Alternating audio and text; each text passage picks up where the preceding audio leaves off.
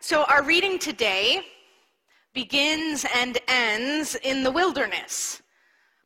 Well, it does if you ignore chapter and verse numbers for a minute, which is fine. They're only like 450 years old, so you can ignore them. We begin our reading today in the wilderness, where John is preaching and baptizing along the banks of the Jordan River. We end with Jesus, freshly baptized, being led by the Spirit further out into the wilderness to be tempted by the adversary. I'm going to pick up on that next Sunday. That's Matthew chapter 4. So I think it's worth paying attention to this. It bookends in the wilderness. Wilderness is a rather broad category, isn't it?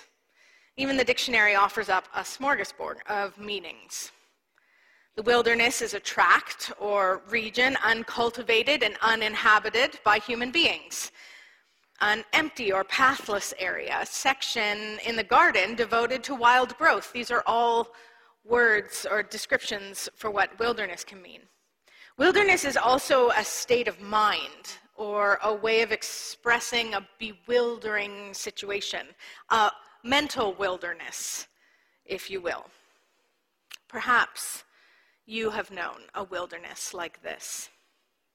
For a recent example, you know the time between Christmas and New Year's, and just a little past that, where you don't know what day of the week it is, and you've been surviving on a diet of cheese and chocolate and stale cookies? That's kind of like a mental wilderness. Alongside this wilderness, in this vignette, is John, the one called the Baptist. He is known in the region as an odd duck. And even if you didn't know the stories about his birth, about his aged, barren parents, his father's temporary mutism, even if you didn't know those things, one look at him would tell you all you need to know. Enough anyway to come to your own conclusions. Wearing strange clothes made of camel's hair, following that weird locust and honey keto diet, unkempt hair, and eyes that were always sort of uncomfortably bugged out. Okay, that's a bit of eisegesis, but that's how I picture him. John the Baptizer was often found wandering the edges of the village or right out in the wilderness, reciting his rebellious anti-empire discourse, heavily seasoned with warnings about the coming of the Messiah. Today, we might call John an activist, one who uses performative activity and rhetoric to destabilize and affect systemic change. He most definitely fits among the prophets of the Hebrew Scriptures, folks like Jeremiah and Ezekiel and Elijah, who all had earned a bit of a reputation as the village weirdo.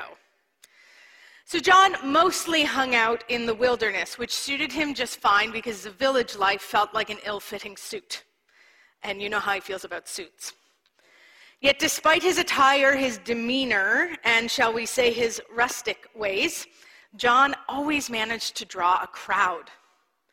The people of Jerusalem and all Judea were going out to him, Matthew writes, and all the region along the Jordan, and they were baptized by him in the river Jordan, confessing their sins, which is all well and good, until John locked eyes with a bunch of religious leaders gathering around the outskirts of the crowd. "You brood of vipers," he shouts at the Pharisees and Sadducees with like spittle coming out of his mouth. I added that too. "Who warned you to flee from the wrath to come? Bear fruit worthy of repentance. Do not presume to say to yourselves, 'We have Abraham as our ancestor.'" This is how you read the Bible, people. "For I tell you, God is able from these stones to raise up children to Abraham. Even now the axe is laying at the root of the trees. Every tree, therefore, that does not bear good fruit is cut down and thrown into the fire." I baptize you with water for repentance, but one who is more powerful than I is coming after me. I'm not even worthy to carry his sandals. He will baptize you with the Holy Spirit. And again, fire. This is John. His winnowing fork is in his hand, and he will clear his threshing floor and will gather his wheat into the granary, but the chaff he will burn with unquenchable fire. Oh, come on. Guys, there's a theme. Okay, so let's talk about all of this for a minute, right? Before the service, Warren's like, I'm reading the whole chapter. I'm like, yeah, not just the Jesus baptism part. Nope, we're going to focus on John today. So first off, we need to acknowledge the bad blood between John and these religious officials. While the core of his message is right and good, the name-calling is perhaps a bit over the top. Vipers were believed to gestate inside a womb rather than eggs and would burst out when full term, devouring the mother's body as its first meal. You're welcome. Oh, y'all are going to want me to go on holidays again. You brood of vipers is quite the ad hominem. And while I know whole sermons have been preached on the name calling, I'd rather actually just move on to what John is really getting at, denouncing religious nepotism.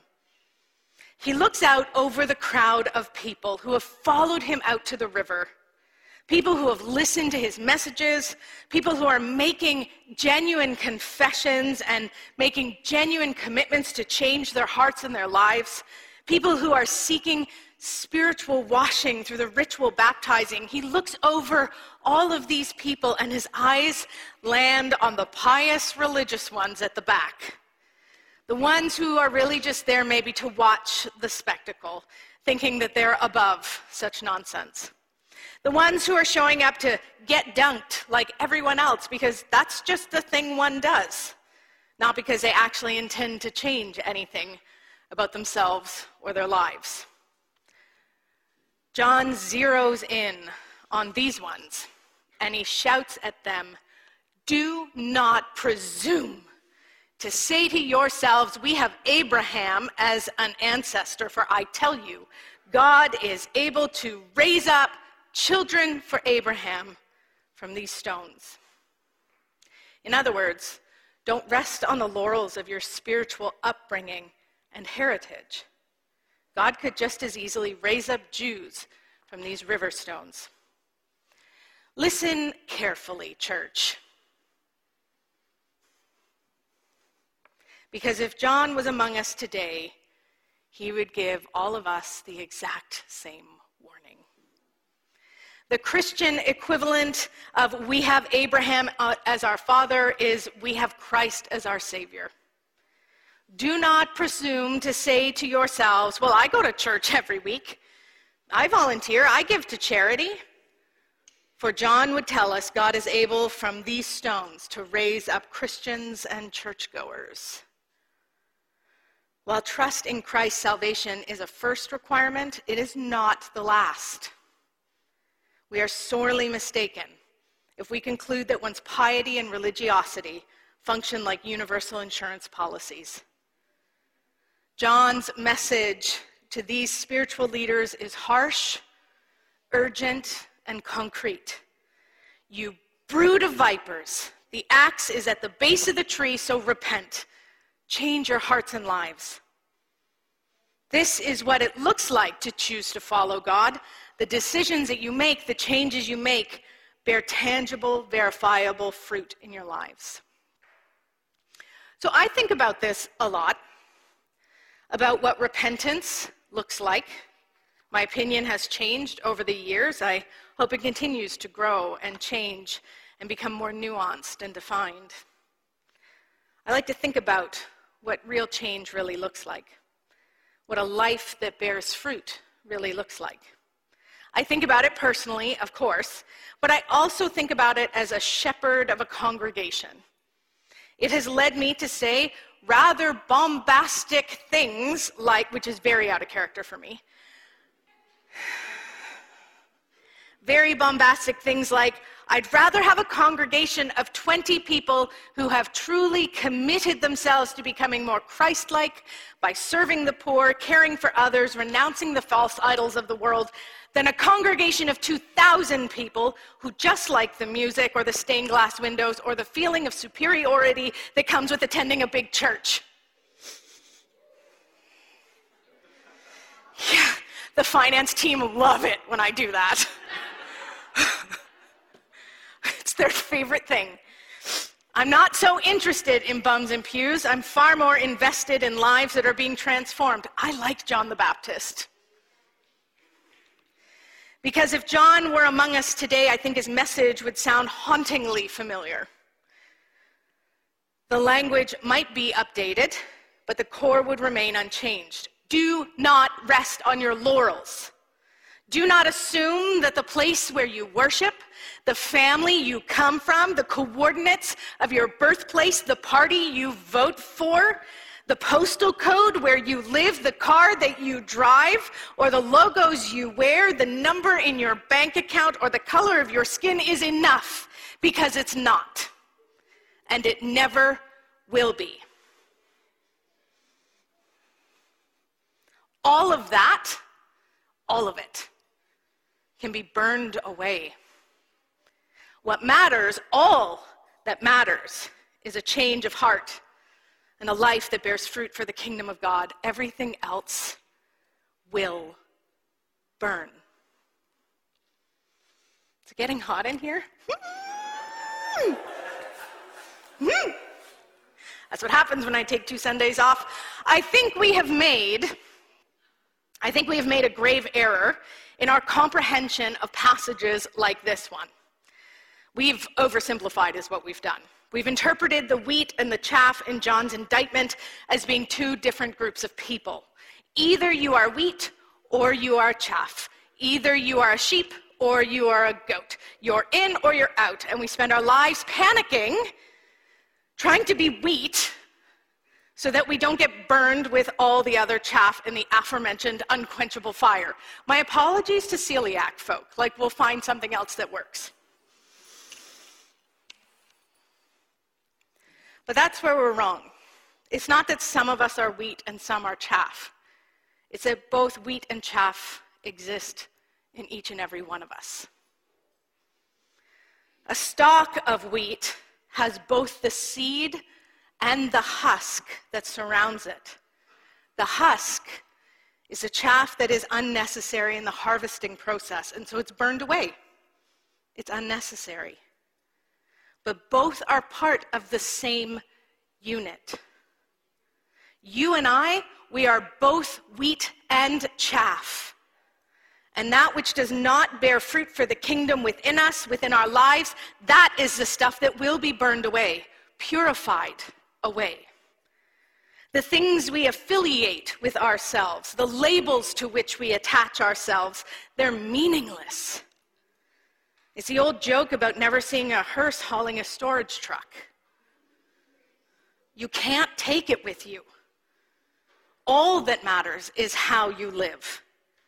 When we are aligned with God and God's love, wheat and fruit are born out of our lives.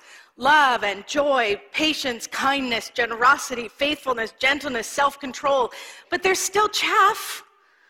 We still have to work on the chaff every day. And we can actually, if we choose, we can take comfort in the fact that the chaff will be burned away.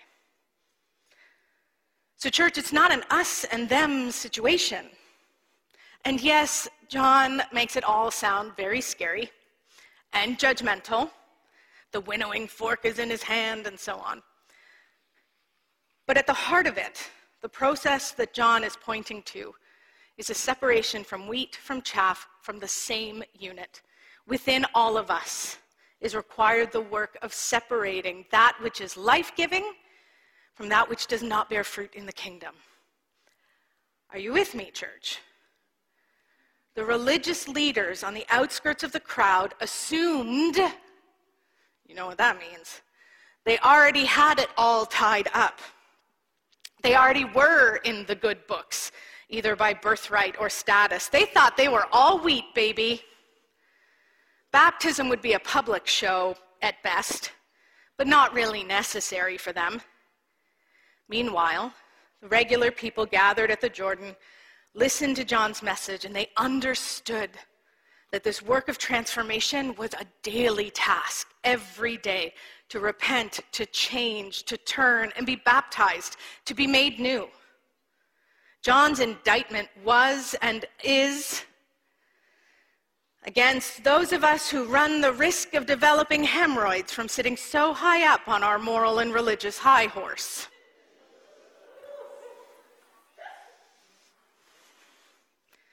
John is harsh and he is direct.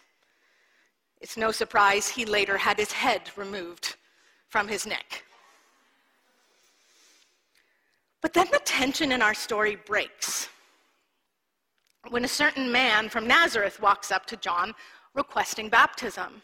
John is shook from his outrage towards the Pharisees and Sadducees as his eyes come to rest on his cousin, Jesus. And the mood takes a very sudden turn in the story. Read it again, Matthew chapter 3. Tender, intimate, John lowering his shouty voice so only Jesus can hear. Hey, I need to be baptized by you, and yet you come to me for baptism?